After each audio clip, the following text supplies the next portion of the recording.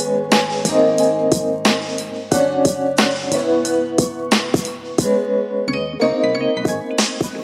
everybody, to the Locked On Lakers podcast. I'm Anthony Irwin. I am joined this week. Harrison is going to be filling in for Pete for Pete's 2 episodes that he would normally do. It's just been a while. We've been having comments on iTunes. People kind of miss you, dude. Oh, have people been asking for me on iTunes? That's really nice. It's a lot of Those like. Definitely weren't my burners. When are you guys going to do a 3-man podcast with the 3 of you? But you know, all right, still counts. It's close-ish. That's like almost a compliment. Yeah, I'll take that. Okay, I'll take it as a compliment. It at least outweighs the number of people who are saying they would rather you host the show instead of me on Twitter. Like, we get that a lot. Yeah. Well, I only get that, I'd say, like once every couple weeks. It usually coincides with the Lakers doing something stupid, which, hey, guess what? The Lakers did. It's another day ending in Y. Magic Johnson starts the day at 7 a.m, hopping on First Take and letting her rip, which in and of itself was stupid and petty, and he didn't come off looking very well, I don't think.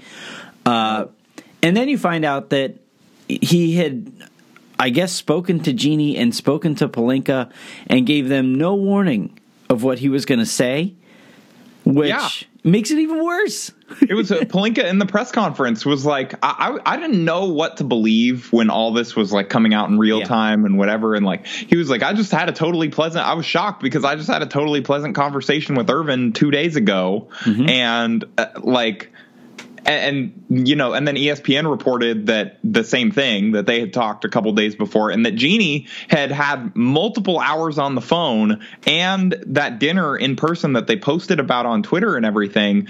Like, throughout that, she had been asking, she's like, okay, so like the backstabbing thing, was there anything with Pelinka or what was going on? Like, is there anything else? And Magic just kept going like, no, you know, I just wanted to get back to being Magic Johnson. I felt constrained by the job. And they were like, okay. And then Magic goes on First Take and just blasts the entire organization. It was like Walter White in the season finale or series finale of Breaking Bad. Yeah. He just like opened up the trunk and it was over for everyone. Yeah. So we're going to talk about Magic's comments. We're going to talk about Frank Vogel's press conference, his introduction today, which was again derailed because Magic happened. So there's a ton to get to. We're just going to dive right into this. Harrison, what was your favorite thing that anybody said over the course of the day? Oh man, you're putting me on the spot a little bit. I mean, my favorite thing, I think, was Frank Vogel trying to retake control of his introductory press conference. And he slid into questions multiple times, and I was like, oh, Frank, just sit this one out, I just felt bad. Like, there was one point where, what did he say? He just jumped in, and he was like, yeah, and what I'd like to add, quite frankly, is the perception of the organization is very far from the reality, from my experience coming in here, of just the thoroughness of the work. Dude, you've been here like a week. Also, buddy, he's like, there were only 2 attempts on 2 of the days. Look at the process that led to you being hired. Frank, just sit it out. I understand it. He's tuned out Anthony. He's tuning out the noise already. He was tuning out the noise before he was hired. He's tuning out the noise now that he's been hired. Uh-huh. Mm-hmm. He said most of his he admitted that he's like an avid around the horn watcher. So I don't know, maybe this stuff, like there was other national news, so this stuff just didn't come up for like the Tyronn Lue stuff. That seems doubtful. How are you both a fan of Around the Horn and trying to tune out noise?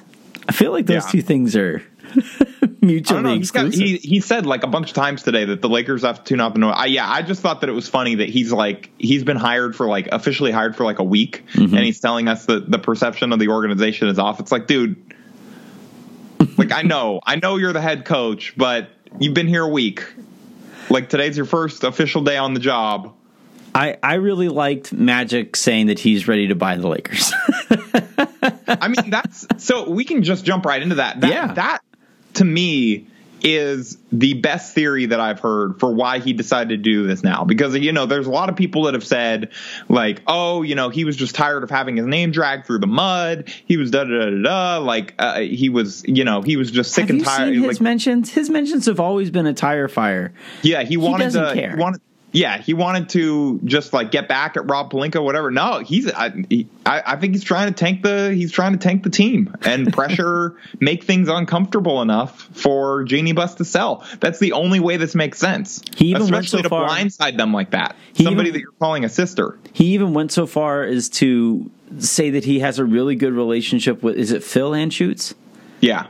He went so far as to say that I've known that guy for 40 years. We have a great relationship. Phil Anschutz, by the way, has right of first refusal by way of AEG.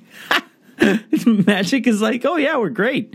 I mean, to be fair, he was specifically asked. Yeah. But come on, like that guy's not getting a name drop. Like, I don't know. I don't want to accuse anyone of anything, but that interview seemed awfully like preordained. Well rehearsed. Yeah, absolutely. It was like a podcast that you went over like the game plan beforehand, and you knew what you were going to talk about, and everybody kind of knew when to hit their talking points and when they were going to get to talk. There was just there was a lot of talking points that were very convenient for Magic. What was your next? Well, you know what? Let's take a quick second here. We are going to throw to commercial, pay a few bills, and when we come back, we're just days like this when it is so hectic, when it's so chaotic. I just think the best way to do these things is just kind of riff on them and have fun at the Lakers' expense. And frankly, it's the best way to stay not psycho. It's the best way to keep our insanity is to just kind of laugh our way through these things. 14 hours. Sanity is out the window. Yeah, fair point. So what we're going to do, though, we're going to take a quick second. When we come back, we'll see if Harrison has any remaining sanity. Today's show is brought to you in part by Hotels.com, Unticket.com, and Grip 6 Belts. I talked to you guys about it a little bit yesterday. We are getting ready for Father's Day. If you're trying to figure out either what to give your dad or you are a dad and you're trying to figure out what you want to ask for, a Trip is lovely. Untucket shirts are the best. They are incredible. They always fit just perfectly around the waist, which is very important. And then speaking of your waist, Grip 6 Belts, make sure that your pants stay up, which seems kind of important. The other thing today that I have to mention that I have been remiss in mentioning lately, you guys know where to find the show, and whether that's on Spotify, on iTunes, wherever you usually get your podcasts. There are great platforms out there, but one in particular that we have to mention, just because of how cool a product it is Himalaya. So check them out. It's spelled just like the mountain range, and you can find all of your favorite podcasts there. They have been incredible with their support of the show and support of the network in general. So check them out. Let's get back to the show. To build off of the thing about, ownership and stuff like that, I kind of sort of enjoyed Magic comparing Jeanie's wealth to newer owners in the NBA, and I mean, basically called her broke compared to the other owners. No, yeah, he's like, I would never want Jeanie to sell the team, but at the same time, the game's changed with all these new super billionaire owners. Right. Who, by the way, he's a billionaire. Yeah. Magic. Although Magic's not that level of billionaire. No, where he could just buy the Lakers outright. Yeah, not 14 times over in the same way Ballmer is, but he's a part of that 3 comma club. Right, and he's probably worth twice as much as Jeanie Buss in terms of reported net worth.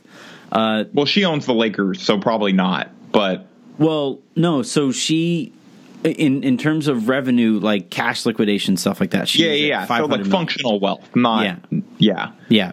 Magic is at twice that. Yeah, I don't know. The whole day was just so. It was just ridiculous. It was dumb. It was a TV show. It was it was something that you get, and you couldn't even turn away. I mean, like you said, you've been at your computer for 14 hours. That's because literally we haven't been able to, they haven't stopped leaking stuff. Yeah, like everybody's trying to get their narrative out there.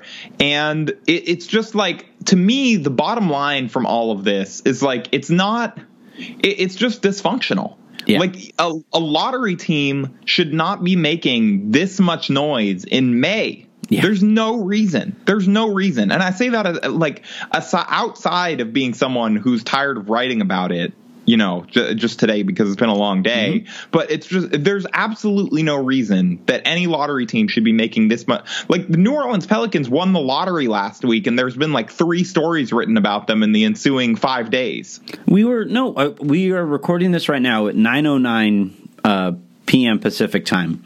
The Warriors just punched their ticket to the NBA Finals. You know what the second story is? On the Warriors punching their ticket to the NBA Finals?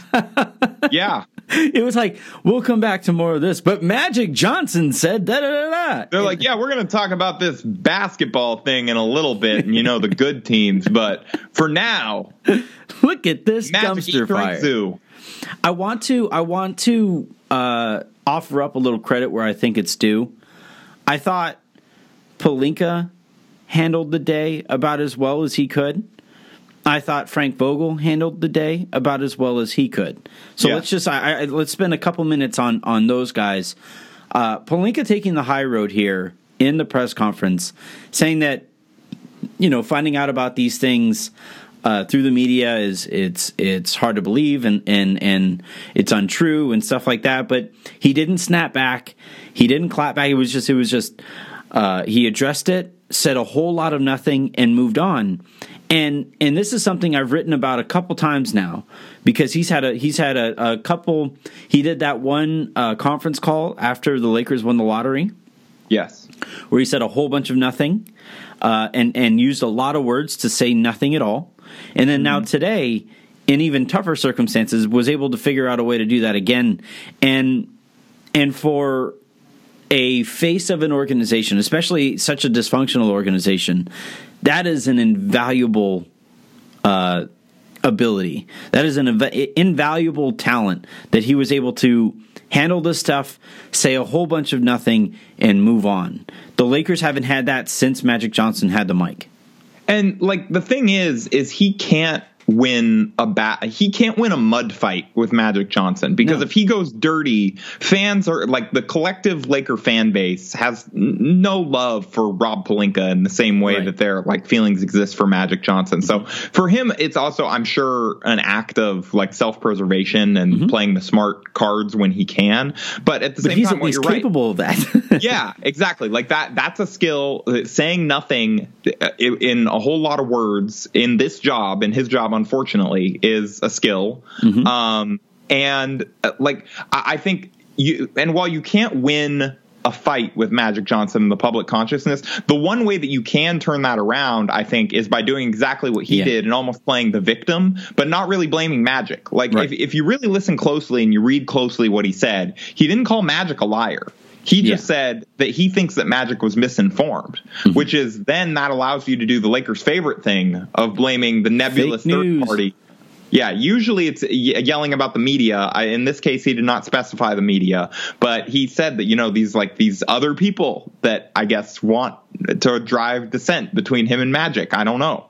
I think he played it as smartly as he could have. And I thought that Vogel as well was incredibly kind of understanding, and I was listening to his scrum with reporters after the press conference when he came back to like actually talk about himself, because the whole press conference, like there were 16 questions and only 7 of them were directed at him. That seems high, honestly. 5 of them were about basketball. Oh, okay. That sounds bad. So, yeah. I want to quickly, ironically, I want to go back and talk about Pelinka here. The one way you do win a mud fight with Magic Johnson is allow Magic to get himself so dirty that you look okay by comparison.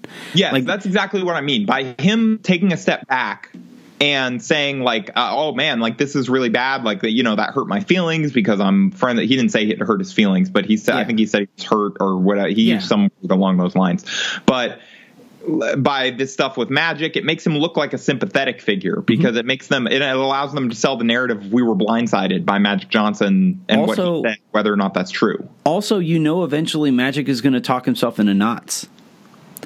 Like I would imagine this is something that Pelinka is very aware of with Magic Johnson, is that eventually Magic he can't help himself. He literally cannot help himself. He's going to go back on and relitigate the Anthony Davis trade again next week, probably. Yeah, he cannot. He said at the end of First Take today, he's like, "Oh man, you and me," like he was talking to Stephen A. Smith. He's like, "We got plans for next month," and it's like, "Oh no, this is not." Yeah, like eventually. I really hope he just means like a private party where no audio is like, please, Magic, never go on First Take again. That was too much. Like, at least not on Christian's day off. I needed some help transcribing.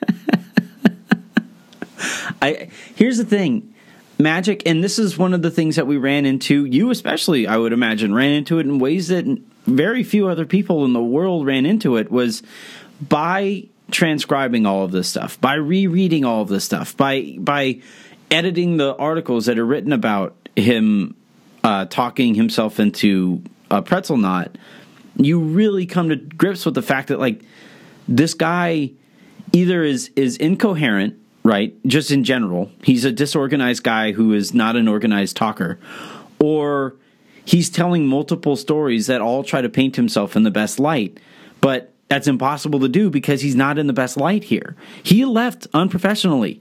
He was not a hard worker when he was working with the Lakers.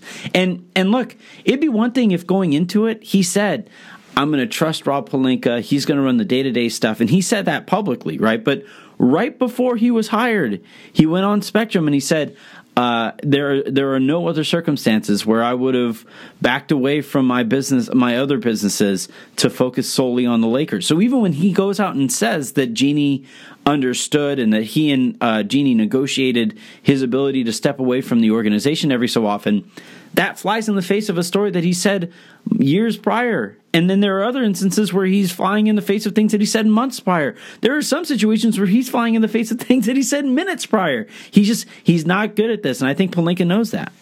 And I think that he just says whatever he thinks is going to play best with his audience at the time. Yeah. Sometimes those can be different things in the same sentence. Like the way that was best the way that best came across, I think, in the First Take thing today, and you and I were talking about this, is he's constantly saying, oh, Jeanie's my sister. Oh, I want to help the Lakers. I'd do anything that could help the Lakers. And either he's just lying or he just has no idea how to actually do that. Yeah. Because this is not a good look. Like, you can tell me, okay, maybe free agents don't care about the media coverage. Maybe they don't care about all they see. There's an argument to be made that Kyrie Irving or Kawhi Leonard or whoever, like all they see in their recruitment meeting is LeBron James sitting across the table from them, either saying, come make Space Jam 2 with me and also play in LA, or saying, hey, I think you and me together, we can go do this. Like if the best person in your field comes and sits down at a table across from you and is like, hey, I think that you're the missing piece. You and me together can go take over the whole league, or we can make this team a contender and bring it back, and imagine how much this fan base is going to love us. Like, maybe that's a compelling argument, but that may not be enough when you have all of the rest of this going on and the whole thing just looks like such a train wreck from a distance. Yeah. Like, maybe LeBron can cut through that, but right now he is your only hope. And the thing that I keep coming back to is, if the Lakers succeed, it's going to be in spite of their best efforts, not because of them. And that doesn't bode well for the franchise long term. Yeah. Because even, eventually LeBron's not going to be there. And then is the second star that LeBron's pulling in here, is he going to have the pull down the road to be able to pull in the next star, right? Well, it's going to be Jimmy Butler, so no. Good point. Touche. He's going to try and recruit Cat. Wiggins? All that stuff, I'm sorry. I'm not sorry. I can't do it. He just walks out of the recruitment meeting. He pulls a full Kobe and is like, I'm going to teach you how to win. Yeah. No, Cat sits down. Stand up, son. I brought the practice squad in. We're running fives again. No, Cat's going to sit down, and you're going to find out that Jimmy removed all the screws from the chair, and he's just going to fall through the chair. And he just runs out of the room. Still a bitch. out. We're gonna take a quick second here, and when we come back, I want to talk a little bit about there are a couple talking points that I think we have to hit. One, the organizational structure that Pelinka alluded to over the course of the press conference, and I that's think significant. That went tucked away amidst all the other drama stuff, but what he revealed, I think, is significant in terms of how we evaluate this team moving forward. Yep, that, and then there's another one that I forgot, frankly. Frankly, pun intended. Yeah, that's actually a really good pun. Yeah, actually. It was intended, now that you... but no, the other thing that I wanted to get to was the one moment that I thought Magic actually won. And I think that one moment should be extended to everybody else in the Lakers organization. They can take note from the one moment that Magic said something that everybody said, like, okay, fine, finally. So we're going to get to that moment and extend that into the rest of the conversation about the Lakers structure here in a bit.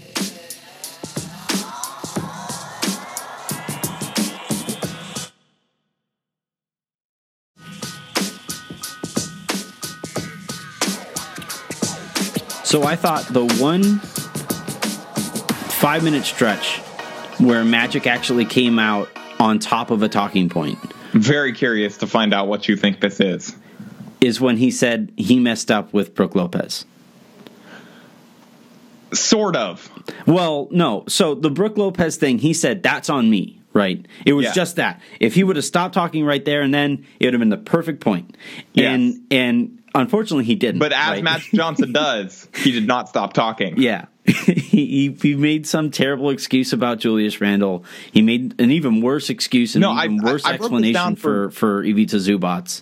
I broke this down for Silver Screen and Roll, so if you want like a complete list of his comments and what exactly I took issue with, you can go to the site and read it there. But basically, for Randle, he said that he wouldn't have fit with LeBron, and then he also said that they didn't want to extend the cap. He said that he wouldn't fit with LeBron, he wouldn't space the floor, and basically that Randle wanted a 2-year deal and they were only offering one. The only one of those that's somewhat excusable to me is the 1-year deal. I know that you don't agree with the philosophy. I know that contract's movable. I know it's not a bad deal for Randle in a vacuum, but it was very clear that their plan was to keep all that cap space open and try and sign a star this summer. So I understand that one. If he would have just said that, then I wouldn't have really taken any issue with it. But it's the fact that he's saying, oh man, it was a mistake we didn't bring back Lopez, but like, oh, we couldn't bring back Randle because like he wouldn't fit with LeBron or he wouldn't space the floor. But like, you didn't bring back Lopez, so clearly you weren't prioritizing floor spacing, or like you can't have it both ways. You know what I'm saying? Also, Randle shot 34%, which would have put him in, I think, the top 5 on the Lakers this year. That's so sad.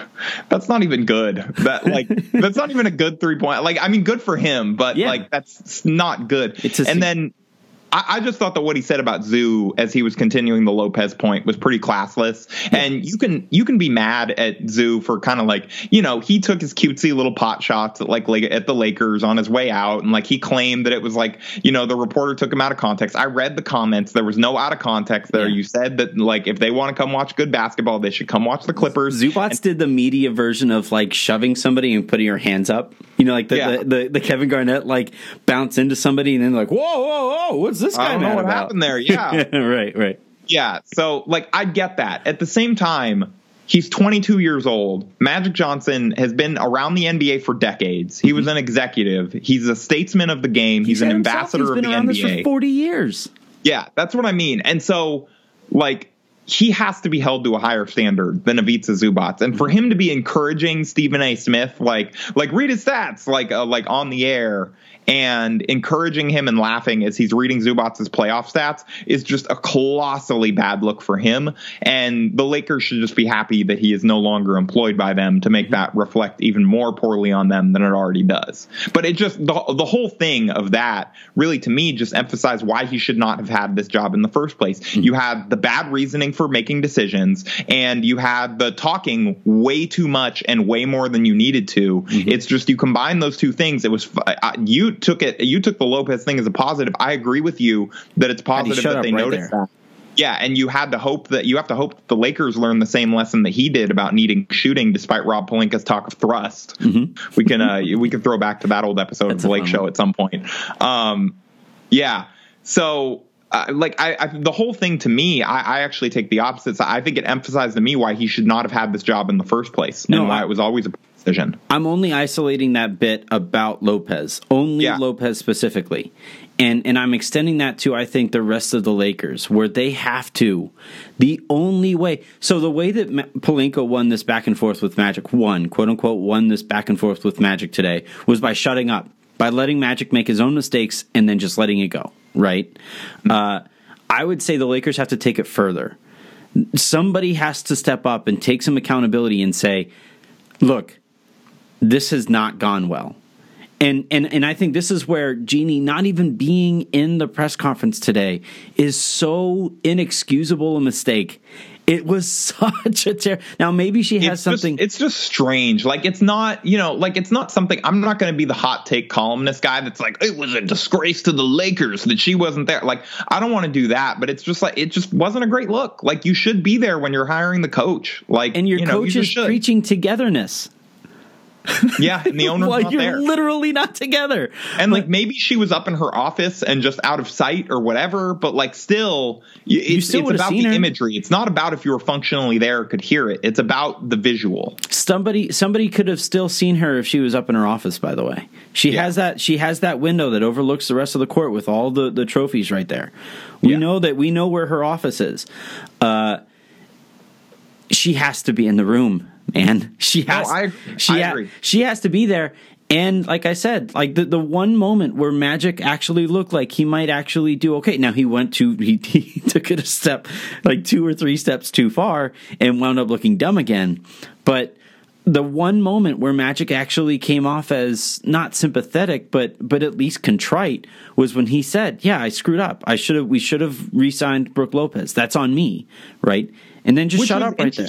It was interesting to hear that, just given that I think both of us have heard the whispers that Lopez did not want to come back. Yeah. But it was definitely him. I think I almost felt like it was him taking a convenient thing that he was criticized for and being like, okay, I'll be self-facing about that and say, that one's on me, right, because everybody's already going to criticize you for that one no matter what. I don't know. I mean, that's possible. No, if you didn't know. How do you not know that that's a bad idea last summer? Well, he didn't. It's like we've been saying all along with this front office. They're so inexperienced that they don't understand when they're doing dumb things, right? Like the child who gets behind the wheel of a car doesn't know that they're doing something dumb until they wreck the car, and then they say, "Oh crap, that probably wasn't very smart," right? No, I feel like I would have known if I had stolen my dad's car that I was doing something pretty dumb. I would have pretended that I didn't know. The last thing that we need to end on this one here is about the Lakers' organizational structure. And so the day started with Magic saying that there are too many cooks in the kitchen, basically, right? Yeah. That there are too many voices in the room. There's too much information going at Jeanie Buss, and she's overwhelmed by the amount of information and the amount of takes that are in that front office, especially now that apparently Tim Harris wants to be involved in basketball operations, which frankly, I can't even freaking blame him for. He sees all these other idiots. He's like, I can do that. Why not? So you hear that from Magic. And I thought that was one of the more cognizant points that he made, one of the more feasible and listenable takes that he had all day. And then Rob Pelinka is asked about it at the press conference, and he says that he is now they have dissolved Magic's former position of president of basketball operations, and now he is now working directly with Jeanie Buss. He gets all the information from everybody in that room, the Ramby, the other 2 Buss siblings, Joey and Jesse, anybody else, Linda. Oh no, I already said Ramby. Tim Harris apparently is in that room. Phil Jackson apparently is in that room. So he takes all of that feedback, makes a decision, and now runs it by Jeanie Buss, which is at least a funnel effect, right? But there's and I would assume that the analytics department and the coaching staff are factored in there somewhere as well, and all of Jason that Kidd, and yeah. So, so Jason Kidd is put off for another day, okay? Which is we're punting that one down the road. We're going to deal with all that. a little later. There was a Daily Show. We'll have plenty of time to talk about the stupidity that is the Jason Kidd hire.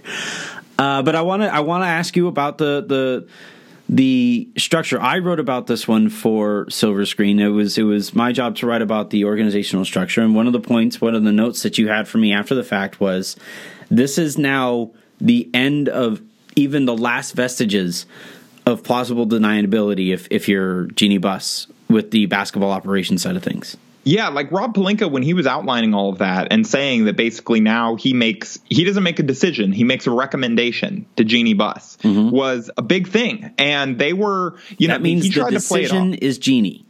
Yeah, he tried to play it off like they were okay, Magic Johnson's position never existed within the organization before, and that they were just dissolving that, and now it was going to go back to normal. Like, that's not the case. If we go back even a couple generations within the Lakers front office, like before, back in the Shaq and Kobe era, when Jerry West was building those teams, he had Mitch Kupchak, who was functionally in the same role as even though I think technically he was considered assistant GM and Jerry West was GM, functionally it was the same relationship as the president of B-Ball Ops and general manager style relationship that the Lakers have had. Well, the difference here also is that Jerry Buss understood basketball.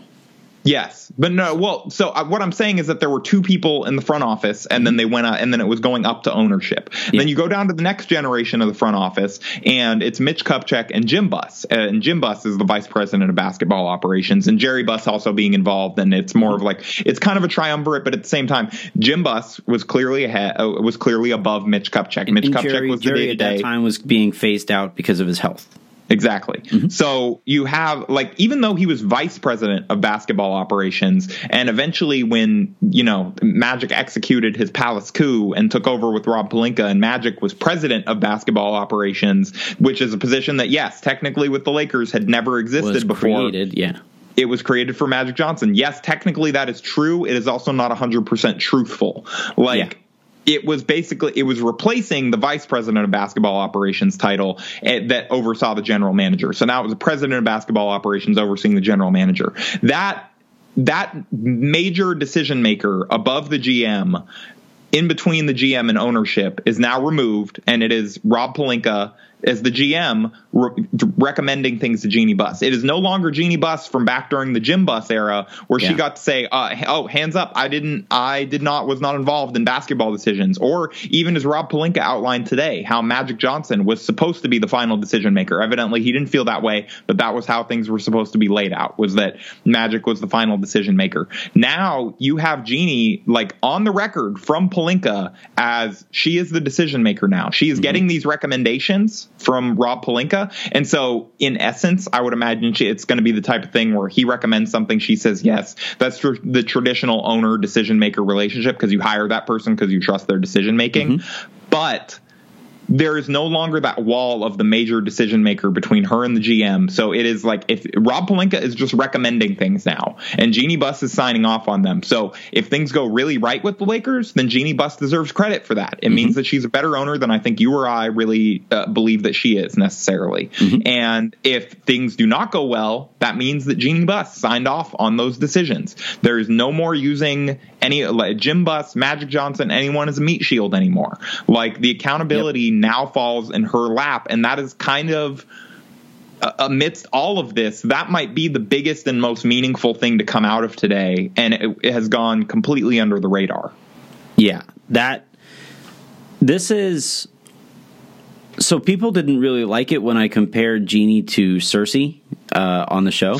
Really? People didn't like that. People didn't like that all that much. But the point of that wasn't to say that Jeanie is a mass murderer or anything. It's not a direct correlation, obviously. But the point I was making, or I was trying to make, and maybe I made it poorly, was the circle keeps shrinking around her. Just as we saw with Cersei. Eventually it was Cersei, Qyburn, and the Mountain, and then Qyburn's back of the head hit. He got thrown down the stairs, and it was Cersei in the Mountain. In an unsatisfying season, largely. Although I was kind of okay. Game of Thrones. We can maybe talk about this at the end if you want to talk Thrones. But I was mostly okay with where they ended up. I felt like they rushed things a little bit. That was one of the more satisfying moments. Yeah. Qyburn. But honestly, though, I feel like Well, Jeannie is she is more like the comparison to Dany that she always wants to make as the mother of dragons that now looks regrettable in hindsight. Shrinking circle, right? Yes. And a shrinking inner circle, and like the difference between her, like Cersei went out and seized every bit of power that she could get. She came from obviously like a powerful house or whatever, but she did not become queen because it was her birthright. She married into it. She moved upwards. She put her children into position through like bloody coups and plans and plotting and whatever. And Jim Buss is like, what's the difference in the conversation right now? It obviously did not work out for Cersei, but to me, the Dany comparison is more apt still, and that's the one that Jeannie made originally, but it's almost more apt to final season of like, you know, this is mine by birthright. I'm going to do whatever it can to take it, despite everyone telling me X, Y, and Z is a bad idea. I'm going to burn down this whole city and destroy my whole castle and like just, you know, cut off my own nose to spite my face because this is my birthright and I should run the Lakers. And it's almost more like that at this point. Well, and the reason I'm talking about the shrinking circle is eventually that debt has to be paid. Right, those mistakes, that loss of capital that that Jeannie is incurring on herself with the fan base, eventually that's going to have to be paid in some way, shape, or form. And now, you know, maybe miraculously things work out. Maybe it's not even that miraculous. It's easy to see. Yeah, they sign the right free agent. They make the right trade. They figure this out, right? Maybe that happens. And they sign a star and just don't actively seek to shoot themselves in the foot with their role players. Yeah, yeah. And so maybe that happens. Maybe that's the outcome here, and all is hunky dory at the end.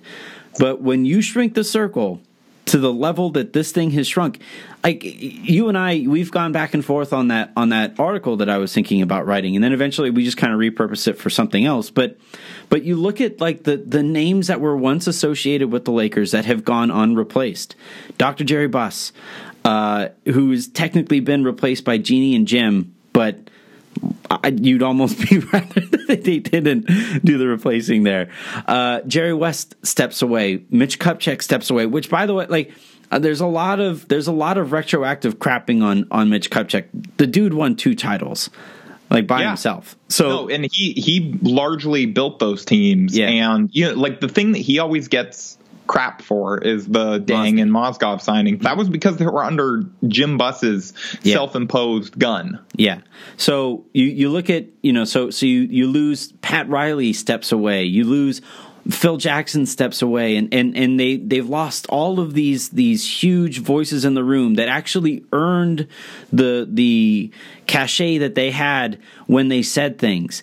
And they've been replaced by people. They've been replaced by Linda Rambis. They've been replaced by Jeannie Buss. They've been replaced by Jim Buss. They've been replaced by Rob Pelinka, and now Tim Harris, and now Kurt Rambis. You know, Phil Jackson is making his way back into the fold, but not in the role that he was actually successful at, right? And you look at this shrinking circle and the lack of feasible replacements for these people. Eventually, that debt is going to have to be paid, and in this case for Jeannie, and this is something that Pete and I have talked about quite a bit, pretty extensively, is the only hope, other than things just working out because they're the Lakers, the only hope is things are such a disaster that bill winds up coming up and somebody has to pay it, and that somebody is Jeannie, and the only way that she can you know pay this debt or make up for all of these mistakes and lack of replacements is to say, or have minority owners or other Buss siblings say, all right, this is not worth it anymore. You have failed this organization, and those are the only. This is the closest we've ever been in watching all of this take place, where those are the only 2 outcomes. This is that's the only. There's a fork in the road here, and we're going to find out really quickly, really shortly, what direction the Lakers are going to go in, and it's going to be interesting to see how they handle that. And we've already seen these guys not be very good at showing accountability, taking accountability for mistakes. You and I predicted this. One of the things that you and I have been talking about forever is this is going to get way uglier before it gets any nicer, right? With all the leaks and all of these things. That's because these people aren't good at taking criticism, at taking blame, at taking accountability, and this right here, this fork in the road is going to be, where we find out, all right, either they're going to show accountability for mistakes or they're going to stop making them. But one of those two things has to give.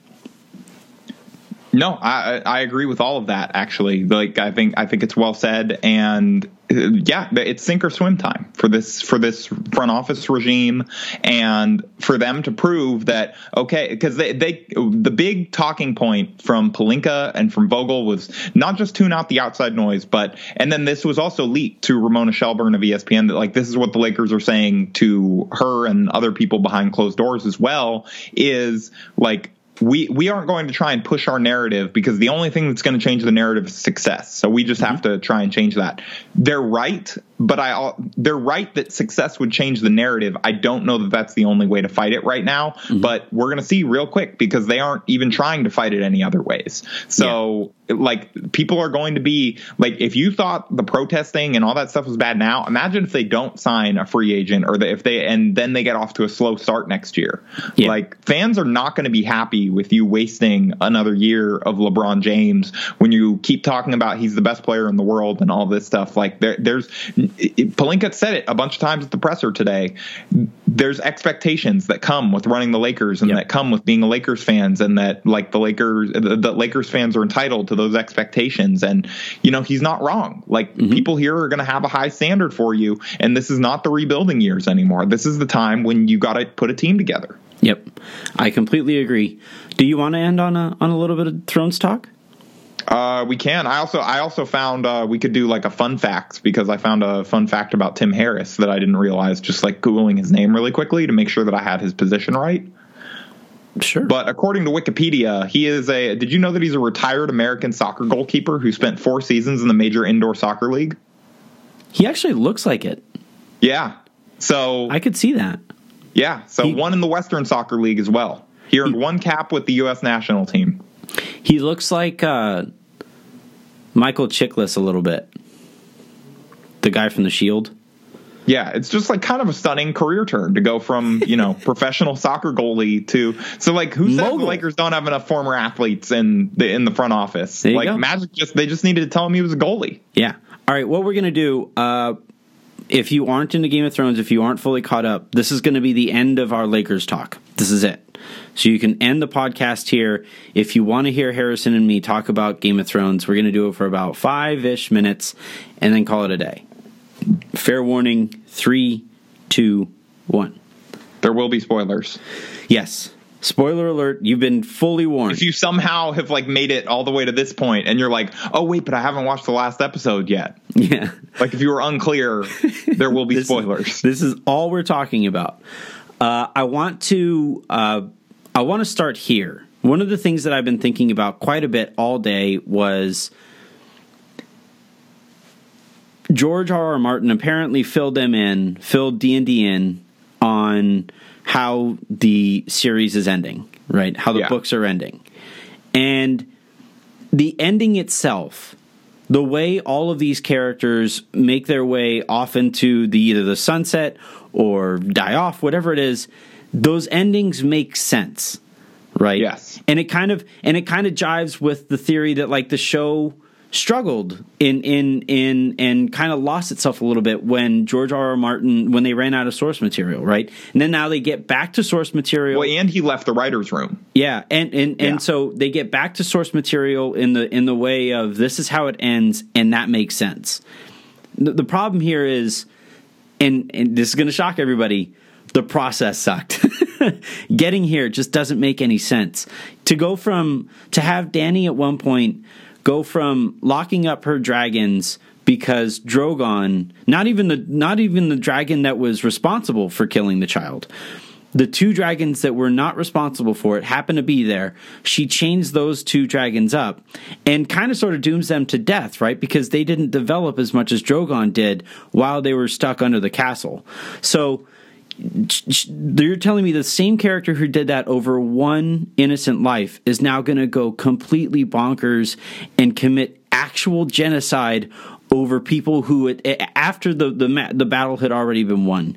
You can set that up for me. You can try to go back and I think you kind of saw it after the fact, where Tyrion was making the case, like listing the things that we should have noticed. I actually thought that he did a pretty excellent job of rounding up how she did not deal with adversity well, and it just so happened that this time it wasn't people that were easy to see as evil in her way, and that maybe we shouldn't have seen it necessarily as like a righteous streak, or that she only punished the unjust, or that she only punished people who would do her harm.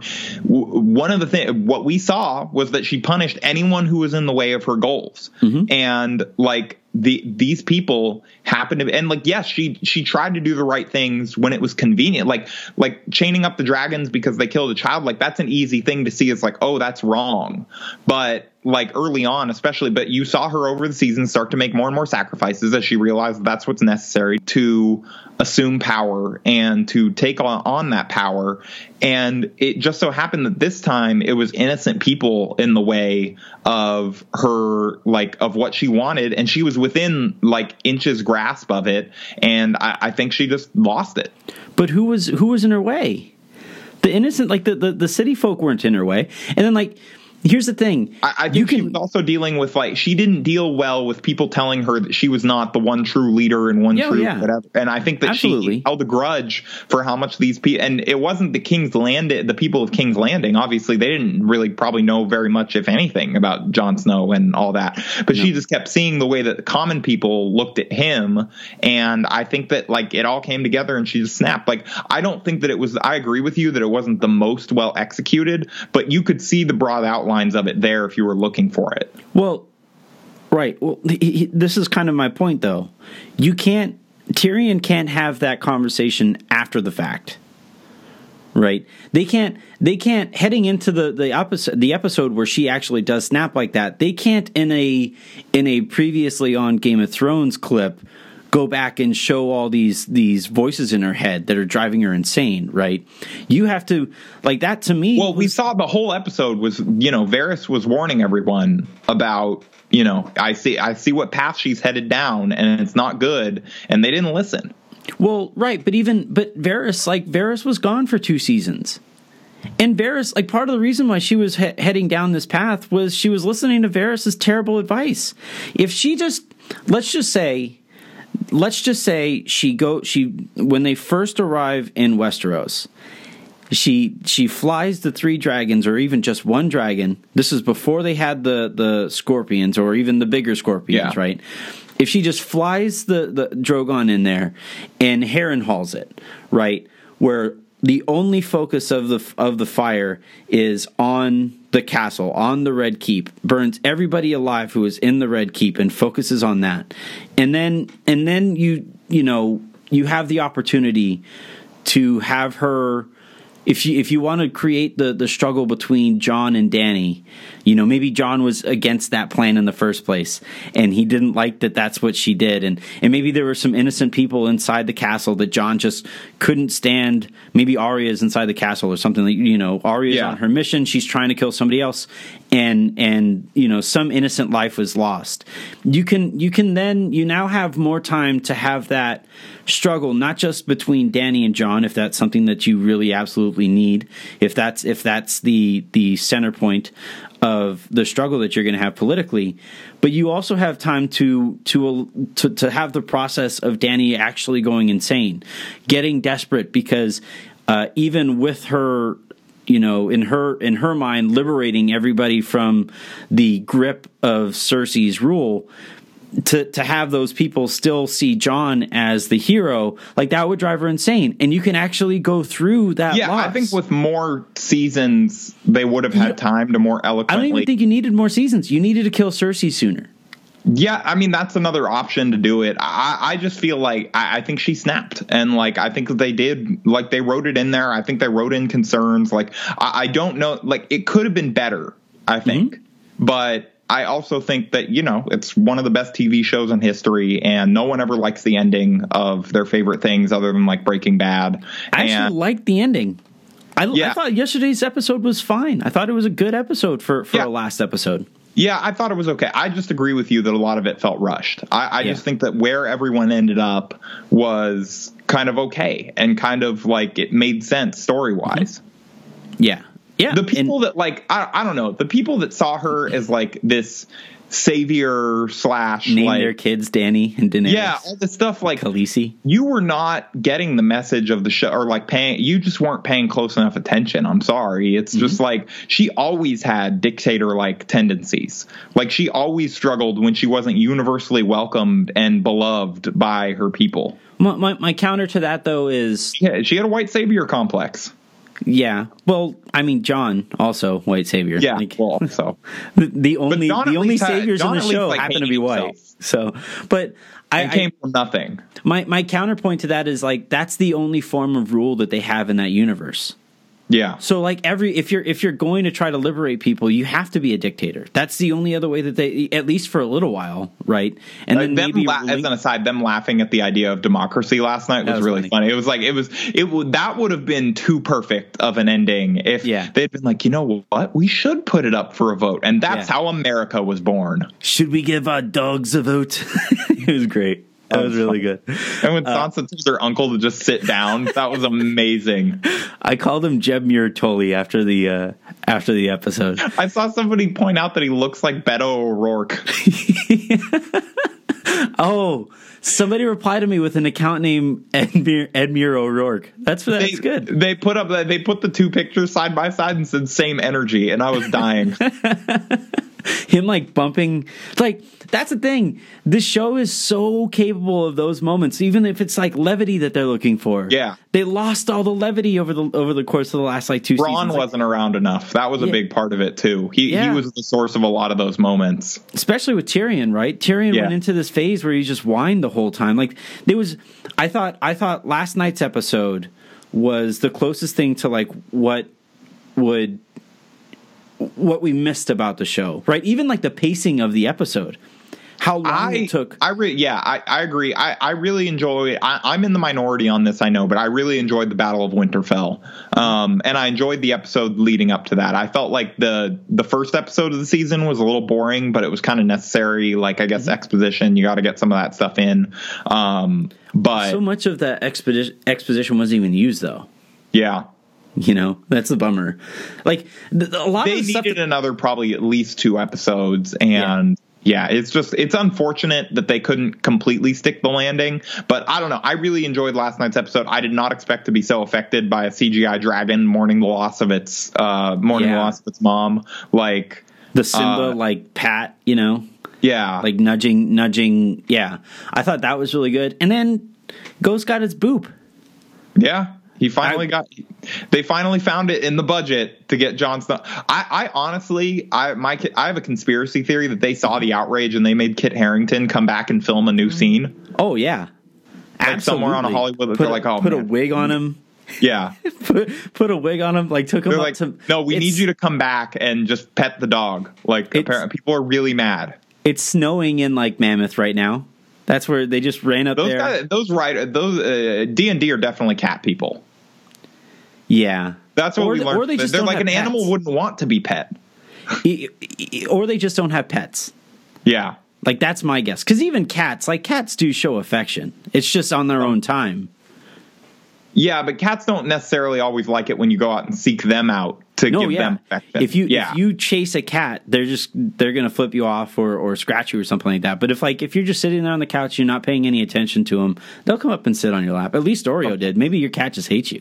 We have an up and down relationship.